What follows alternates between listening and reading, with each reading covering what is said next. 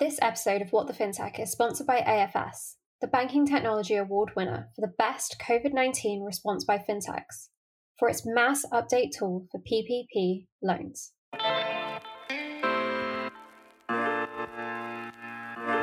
Hello and welcome to our first What the FinTech of 2021. This is the podcast from the team behind FinTech Futures and the Banking Technology magazine. I'm Alex Hamilton, Deputy Editor at FinTech Futures, and joining me today are Sharon Kimathi, my editor at FinTech Futures. Hey, Happy New Year. Happy New Year to you too. And Dean Snyder, EVP and Head of Business Solutions at AFS Vision.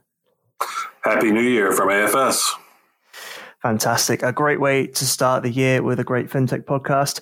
It's the first one, but old ghosts are still haunting us. We're going to be talking to Dean in a little bit about the COVID pandemic, accelerated changes in the lending space, and challenges we could see in the future. But first up, as ever, is our news in numbers. We've gone out and picked on the big numbers in the news at the start of 2021. Hopefully it's a big chunky first ep. Dean, you're our guest, so you have the honor of going first. What number in the news has grabbed your attention?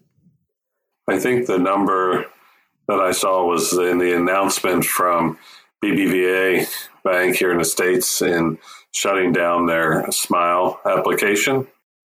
Yeah, with the shutdown of Simple, that's certainly a big one. Yeah. I think it says a lot that it seemed to be one of those services that sat in the background on its own. And there's been a lot of people reporting lately about how it's been a bit of a guessing game as to how many customers Simple actually has. So it's a wonder whether BBVA will miss Simple that much. People like to jump on this idea that it's another failed standalone banks thing. But from the reports out there, it's conflicting on how many users they actually had. And what with BBVA recently doing the deal with PNC and PNC reorganizing pretty much most of BBVA's US ops, probably makes sense that they want to get rid of baggage is the wrong word, but standalone businesses set up by the previous management structure, I suppose. But yeah, Sharon, what do you think about this shutdown in air quotes? Yeah, because they said that it was more of a strategic shutdown. And I guess the same goes for ASLO, BBVA's online bank for small businesses, which also shut down. The bank said that there'll be no immediate changes to ASLO's customers' accounts or services. And the funny thing is that we've already spoken about, closing challenger banks or fintechs from big techs earlier last season when we had Stephanie Brennan, who's CEO of Evervest. And at the time, it was around May when NatWest announced that it's shutting down its digital banking brand Bo. And last year, BBVA as well closed its mobile identity app Covault, and it closed Denizen. So it was a fintech that they created back in 2018, which shut down due to an inability to scale. So it's interesting that from, to like this announcement, it was about, a strategic move, whereas with Denizen, it was more of an inability to scale. And last year also saw quite a lot of challengers as well shutting down shop, like Movin. Although it didn't fully shut down, it did, I guess, restructure towards an enterprise business for outsourcing the firm's technology to banks. And Varo Money ended up snapping up its customer accounts.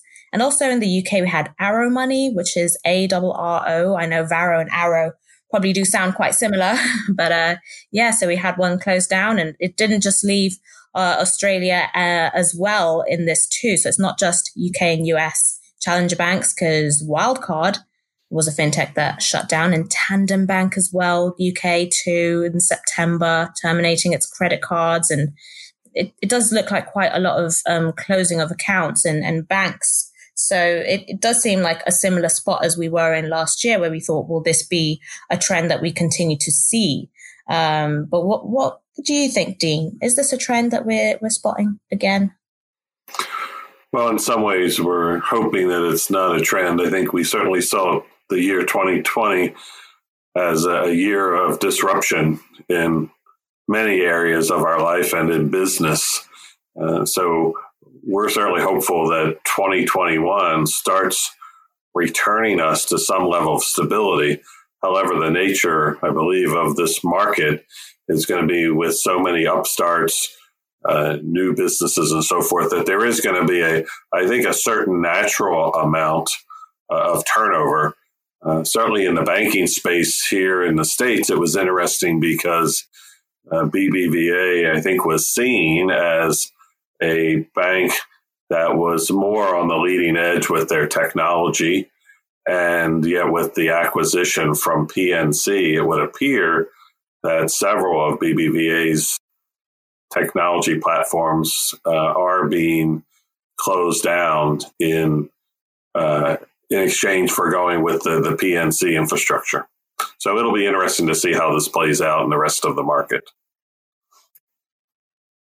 Yeah, I think that's a case you often see in large-scale mergers and acquisitions, that when two banks tend to come together, only one bank's technology tends to leave.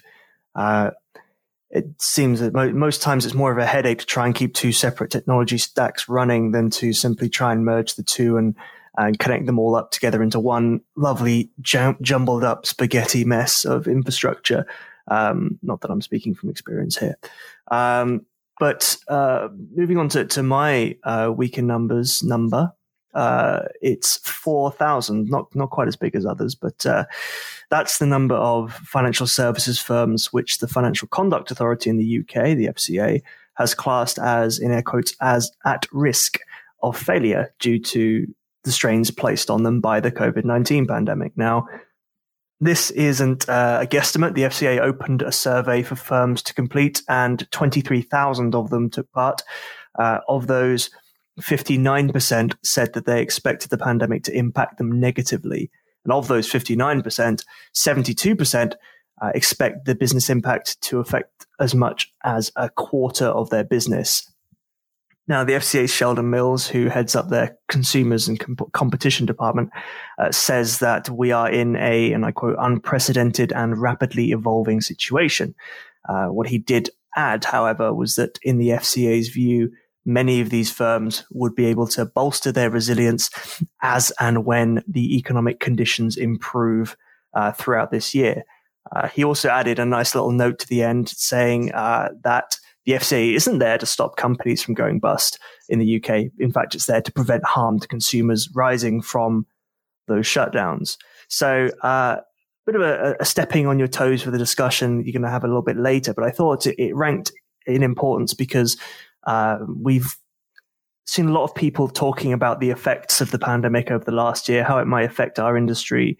And we're finally starting to get some figures to look at when it comes to a sort of a macro level impact that the pandemic has had on firms. But yeah, Sharon, what are your thoughts on this? Yeah, it was interesting that the FCA cautioned that the survey results were actually collected before the approval and the rollout of a COVID vaccine, and also the extension of the government's furlough schemes all the way to the 30th of April and this new fresh lockdown measure. But to be honest, I don't think that news would change it too much because with the advent of the vaccine, it's not like the situation has completely calmed itself down. I mean, the Health Secretary, Matt Hancock, announced last week that the vaccine rollout would be widely put to more people, probably by autumn, is what he says. So for me, that says to me, autumn is now looking less likely. So in actual essence, it might even be as late as December or January. That we might actually see a wider rollout to more people. So to me, although they've cautioned that this is something that's actually, more of a heightened scenario, it to me actually isn't. By all estimates, this is not a positive spin at all. So sorry to be a Debbie Downer as always on this podcast, but it didn't really add up to me that they would need to caveat that. Excellent. Well, in times of uncertainty and firms perhaps going bust and a quarter of their business being taken up, other sectors of the industry tend to thrive, which is my clumsy attempt at a segue towards your weekend numbers, Sharon. It's thriving of some respect, I suppose. Although, is it for that long? Well, let's find out. So my number is $33,000. That is, as Bitcoin knocked off nearly $9,000 from its value, causing the FCA to issue a warning. So the FCA issued this warning on cryptocurrency investors following another post-weekend dip in Bitcoin's ever-climbing value. So the UK regulator said that consumers who invest in crypto assets should be prepared to lose all their money, in quotes, due to their significant price volatility. The FCA says firms which offer these sorts of investments are taking very high risk with investors' money, and consumers should be wary if they're contacted out of the blue, pressured to invest quickly, or promised returns that sound too good to be true. So the FCA reinforced a requirement which came into force on 10th of January, and it instructs all UK firms which offer crypto assets related products to be registered with the FCA, and that operating without a registration is a criminal offence, reminding the fintech industry to be careful and exercise caution, because they also introduced a ban on the sale of crypto derivatives to retail investors. Now, last weekend, the value of Bitcoin climbed to an all-time high of $41,973 US. But then on Monday, it dropped below $33,000, briefly knocking off nearly $9,000 from its value. And that's the time when Ruby's article went live a few days ago. I mean, checking currently today at the time of recording, one Bitcoin equals 25,396 UK pound sterling. So it's funny because I've already written so much about crypto, and my thoughts on it are definitely nothing that anyone's too surprised about. I mean, I did write a whole long form article called "Is This Our Plumbus?" An exploration of crypto and virtual currencies through a compliance lens, and Hope, Hype, Repeat, Cryptocurrency and Symbolic Value, which was on the Oxford Political Review, where I basically note how volatile this market is, how often people lose out because it's mainly those without a lot of funds or aspirational, in quotes, retail investors who take part in this sphere of finance.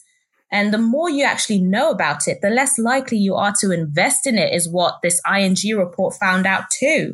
So as much as it is a pain for, retail investors who are losing out money, it is a bigger pain for compliance teams and regulators, because they keep trying to quell this incredibly volatile financial system. But what do you think, Dean?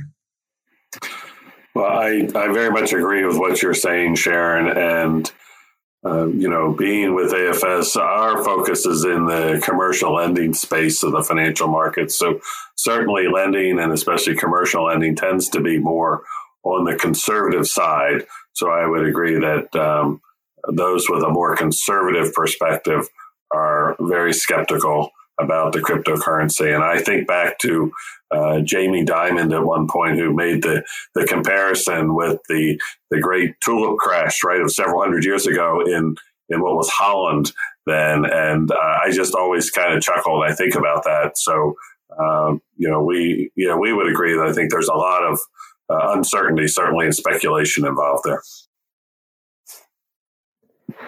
Yeah. And I tend to try and remove myself from conversations about Bitcoin and cryptocurrency, lest people who knew me back in 2014, 2015 bring up the fact that I said Bitcoin would never go higher than £1,000.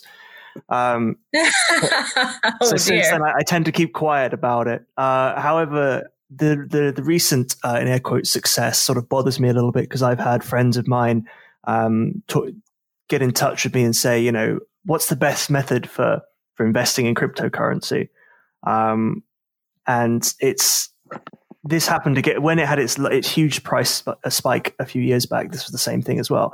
And it's unfortunate, because I know friends who back then invested in air quotes again, upwards thousands of pounds, thinking this was a sure thing. And that's like the worst thing you should do. Cryptocurrency is the furthest thing away from a sure thing you can get. I mean, it has no features. It's not investment. The only unique thing about it is that you can move it around on an extremely innovative way of moving currency around. There was a fantastic thread by Brett Scott on Twitter earlier, which I'm gonna quote because I'm a shameless plagiarist. But he said that the rising price doesn't signal any success. It just means that there's another cycle of media-driven speculation. And said the US dollar doesn't notice Bitcoin any more than it notices any other object priced in dollars, whether that be motorbikes or lipsticks. The difference is with motorbikes or lipstick, you can have intuitive ways of working out whether their price is reasonable or not by comparison to the prices of other goods. Bitcoin is a featureless object, so it escapes the same scrutiny. And therefore, while everyone gets extremely excited right now, we saw this happen a few years ago, and we saw what happened to the people who bought in at that point as well. Yeah, and the weird thing is that I've also got the exact same experience of friends who have lost significant amounts of money trying to make a sure bet on Bitcoin. But you can't with these things because it's so volatile, as you mentioned. And now there's some people who are so desperate to try and get rid of the stuff because they think it's really tainted that they're even resorting to posting it up on Instagram stories for someone to please go buy their Bitcoin, which I think is also a bit negligent and kind of dubious. I don't think that Instagram is the safest platform for people to be looking at investment advice, especially when it's Bitcoin. But not only that, people also forget that you have to convert this actual Bitcoin stuff into fiat money. And oftentimes, brokers that do that do charge quite a lot in fees. And then people end up losing out even more than they initially expected to lose out. So it's like a double bet. You're betting not only that you might, again, it's very speculative that you might make money on this thing, but also you're going to end up having to pay someone a lot of money in order to convert this stuff. Notwithstanding all of the money laundering and AML stuff that usually gets flagged with these things, because oftentimes it is, to be honest, being used in slightly questionable ways. But yeah, I guess this is one of those things, as you mentioned. Maybe it's hard to comment because we might end up getting egg on our face. But right now, I'm standing firm in saying that it's a no from me. 100%. And whenever things like this happen, I always think back to a few years ago. I went to a cryptocurrency conference, spoke to Bobby Lee, one of the founder of China, or was at the time the founder of one of China's largest exchanges. And I said to him, I really regret not buying in when it was, £50. And he said to me, there are people, consumer investors, and he pointed to me and shamed me in front of everyone. He said that, if you didn't buy in at 50, you wouldn't buy in at 500. If you had bought in at 50, you would have sold at 500. You wouldn't have held on until it hit 10,000 or 20,000. The only people who hold on are the crazy people, he said, pointing to himself, which I think says a lot about the cryptocurrency industry in general.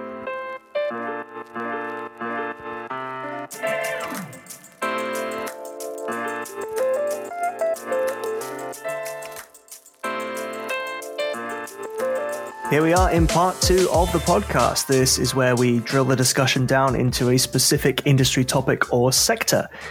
Before Sharon asks her questions, Dean, I figure we should give you a little bit of time to tell us about AFS, your company, and your unique market position. So take it away. The floor is yours. Thank you, Alex. Yes, Automated Financial Systems was actually founded in 1970. So we just finished celebrating our 50th year in the business. We're a privately held company, and I think it is a very unique accomplishment, certainly in the technology space and specifically the banking technology. AFS was founded with a focus on commercial lending. And of course, if you go back to the 70s, this was pre-PCs and automation and so forth.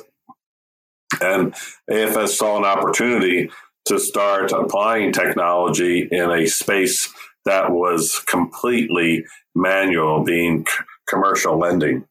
And as AFS developed software capabilities, they focused on being a platform for the commercial loans, which is certainly the high profit margin area for the large banks, and to expand platforms to cover all types of commercial loans. So going from small business all the way up to multinational syndication deals, there are all types of business loans that the lenders would be offering.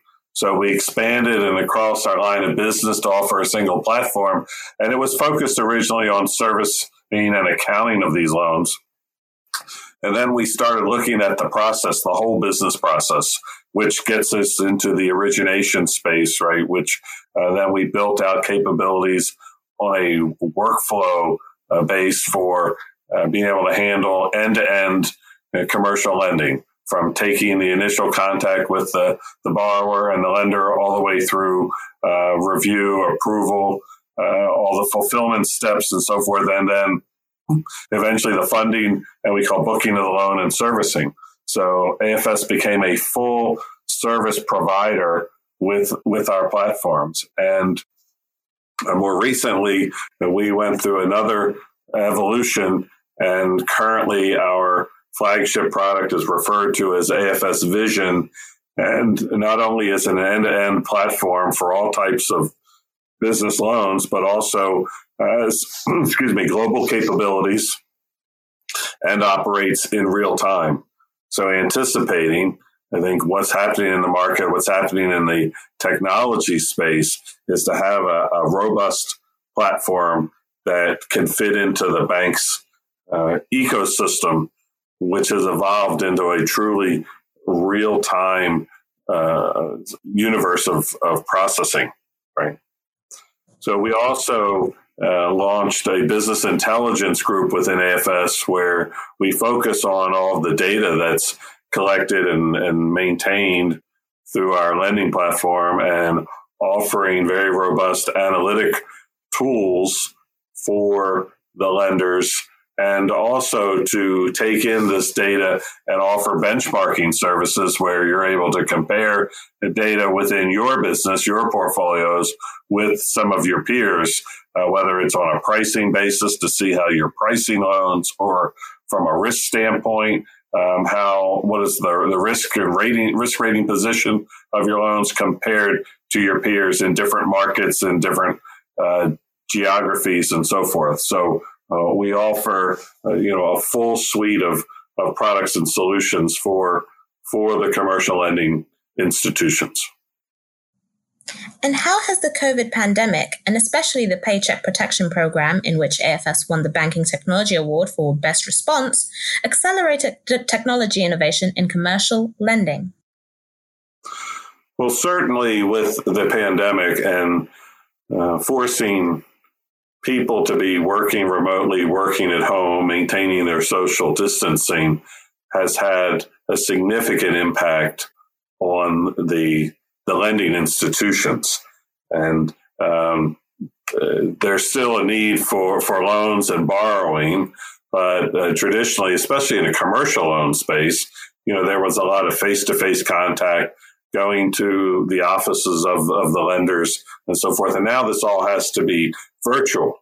So it has increased the need for technology and really the whole movement to digitalization, right? Which is, the way I look at it, is applying technology to some business process. So whether it's e-signatures or uploading of documents and so forth, all that is now done virtually. It's also can speed up the time, right, that it takes to exchange this information and review this information. So that's created a great opportunity for the lenders to increase their automation. And I think there's always a challenge with adoption, right, of new technology and so forth. And the one of the good byproducts of the COVID pandemic, I believe, is that it's helped accelerate that adoption. And I think that adoption, remember, we're focused in commercial lending, which is different from consumer and retail, right? I think the consumers can move even faster, and we've seen that in their services and their expectations and so forth.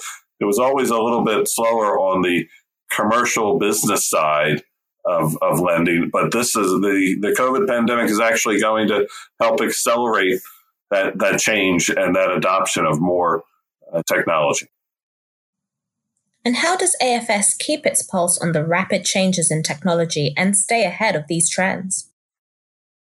Again, AFS has been unique, I believe, in that the products that we built to support commercial lending are very robust, and we were able to achieve a dominant market share in the U.S. banking industry, where most of the major banks would be using AFS technology to support their commercial lending. So that gives us contacts with the major institutions, the major banks, and we very much build relationships with our customers. And through that contact, we're able to keep pulse with the industry. And of course, then it's a snowball effect, because as our banks talk with us and know what we know about the business, they're going to want to hear, well, what are the other institutions doing? And AFS has that knowledge because of our extensive client base. What do you see as the biggest challenges to banks in commercial lending over the next few years? I think the challenge is a continuation of applying automation, this whole digital wave, right? There are continued pressures on the banks and the lending institutions to reduce their costs. And certainly that's through technology, but also to improve the client experience. And we talked about our AFS Vision platform being truly a real-time platform, because that is what customers expect. If I was in the room with you, I'd be holding up my cell phone or my mobile device, because I'll say that now everyone expects instant, immediate information right on this device. And that's going to follow through into the commercial lending space. So creating a better customer experience where a customer is going to look for a loan and wants to know the status and so forth. Also, the people at the institution, at the banks who are involved in the process, they need a better experience where they can go and know what the status of any deal is, what the status of any account is. So all that continues to build. And, it allows us to stay more in touch with what's happening with the trends in the business and so forth. We even go so far as have, formal advisory councils where we meet with our clients on a regular basis and talk about the trends in the business, needs, and so forth, to continue our expansion of our capabilities. And is AFS well prepared for these changes? Well, that's a great question. So what we know is the people that are best prepared are the people that are going to be the most successful. And we've demonstrated that, I believe, by being in business for 50 years already, by building up the number one client base amongst the commercial lending space. And so we've continued to look, and part of that is to continue to look ahead, to anticipate. We're certainly building up with our staff, and always focused on training programs to bring in additional staff to grow the size and scale of our business, and also, again, to very carefully listen to the market and to our customers to hear what they are looking for, where they are headed. So they are all things that we do, I think, that helps us position, for continued success. As we like to say, we've done 50 years and we're looking forward to how we do another 50 years in this business. Certainly staying in touch with the industry associations and so forth, working with firms, even like with FinTech Futures, right? That gives us even better insight to the market and allows us to get our messaging out to the market as well.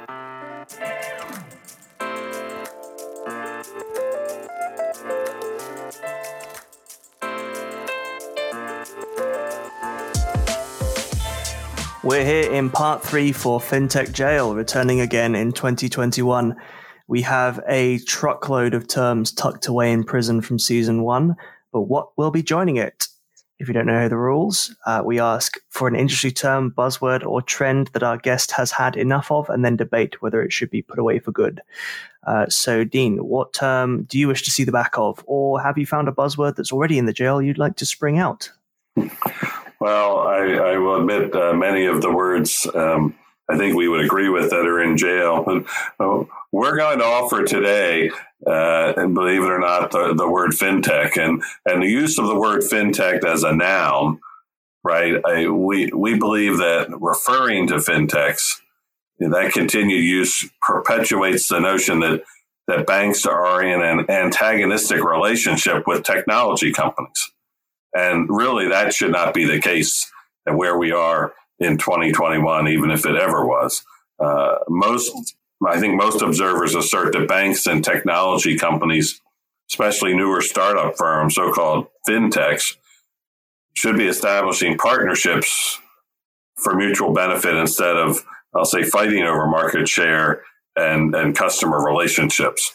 I think, fintech or financial technology, that's just where we are in our world. I don't know that a fintech itself needs to differentiate a group. Certainly, in our customers, which are mostly banks, they are very focused on technology and technology around their financial business. Ooh, okay. Well, this is a tough one for us. I mean, it's in our name. Oh, I know that. Yeah, strong. Didn't waste any time. Starting off strong. This is the one that if we put it in jail, we're going to have a stern conversation with our editor-in-chief. Yes. Do we put ourselves in jail? I mean, we're questioning this once again. I feel like everyone's coming for us. I'm starting to feel attacked. No, it was not intended to be that. And I think it was a little bit of tongue-in-cheek, I think, in maybe not do away with the word, but how it is used would be a better approach maybe for what we're saying. I mean, we gave quite a lot of harsh sentences last season. I was actually quite shocked as to how long some of those were. Yeah. I thought I was more for, restorative justice, and here I was being incredibly punitive.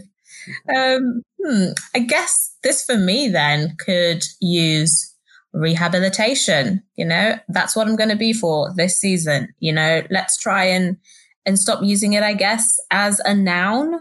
Although that's kind of hard to do. What do you think, Alex? I think, what do I think? Fintech as a term is I feel like it's become this big blob that covers 1,000 different things. Everything's a fintech now.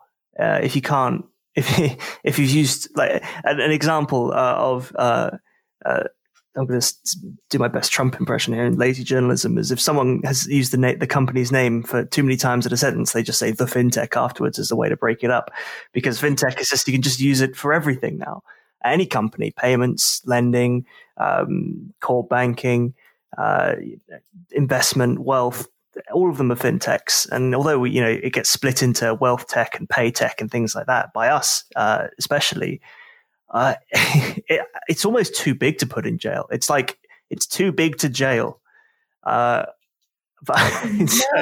are we like? Are we like the, SEC post global financial crisis, too big to jail? Ooh, come on. We've got to have some sort of justice here. This man does have a point. Some proper soul searching going on here. No, I mean, it really is. We are scratching our heads quite a lot for this. Put an ankle tag on it for house arrest. House arrest is what we're going to say. House arrest for we're going to Jordan Belfort it. Put it on house arrest. Well, there we go. You fintech are going into the house arrest jail for 1.5 years with an ankle bracelet. Yeah, and we'll see how it goes. Well, that's all we have time for this episode. Thanks to Sharon and Dean for joining me. Before we sign off, though, just a chance for everyone to plug socials, websites, companies, books, LinkedIn addresses, webinars, all sorts. Dean, you're up first. I think mostly we're plugging AFS and AFS Vision as our product. So you can find us at afsvision.com and also on Facebook under Automated Financial Systems and AFS. Excellent. Sharon, what about you? You can find me at FinTech Kits. That's FinTech, like the way you spell it, and now on house arrest, and Kit, all one word, KITS, like football kits. Also, just Google me and find me on LinkedIn, where I'll be happy to accept your request, no matter how random. Don't Google me because you won't find me. You can find me on Twitter at @ADHamilton91 and on LinkedIn by searching my name. I think I am on the second page of Google for Alex Hamilton, though. I'm getting there. I'll beat the famous US secretary at some point. And founding father. It's quite hard to beat a founding father, but there you go. As for FinTech Futures, you can find us online at fintechfutures.com, on Twitter at @FinTechFutures, and on LinkedIn just by searching FinTech Futures and looking for our logo. If you liked this podcast and our other episodes from last season, please subscribe to us on Apple Podcasts, Spotify, SoundCloud, or your favorite podcasting service. And as always, we'd really appreciate it if you could help others find the podcast, write a review, or recommend us to a friend. Thanks very much for any and all support. We will see you soon for another episode of What the FinTech. But until then, goodbye.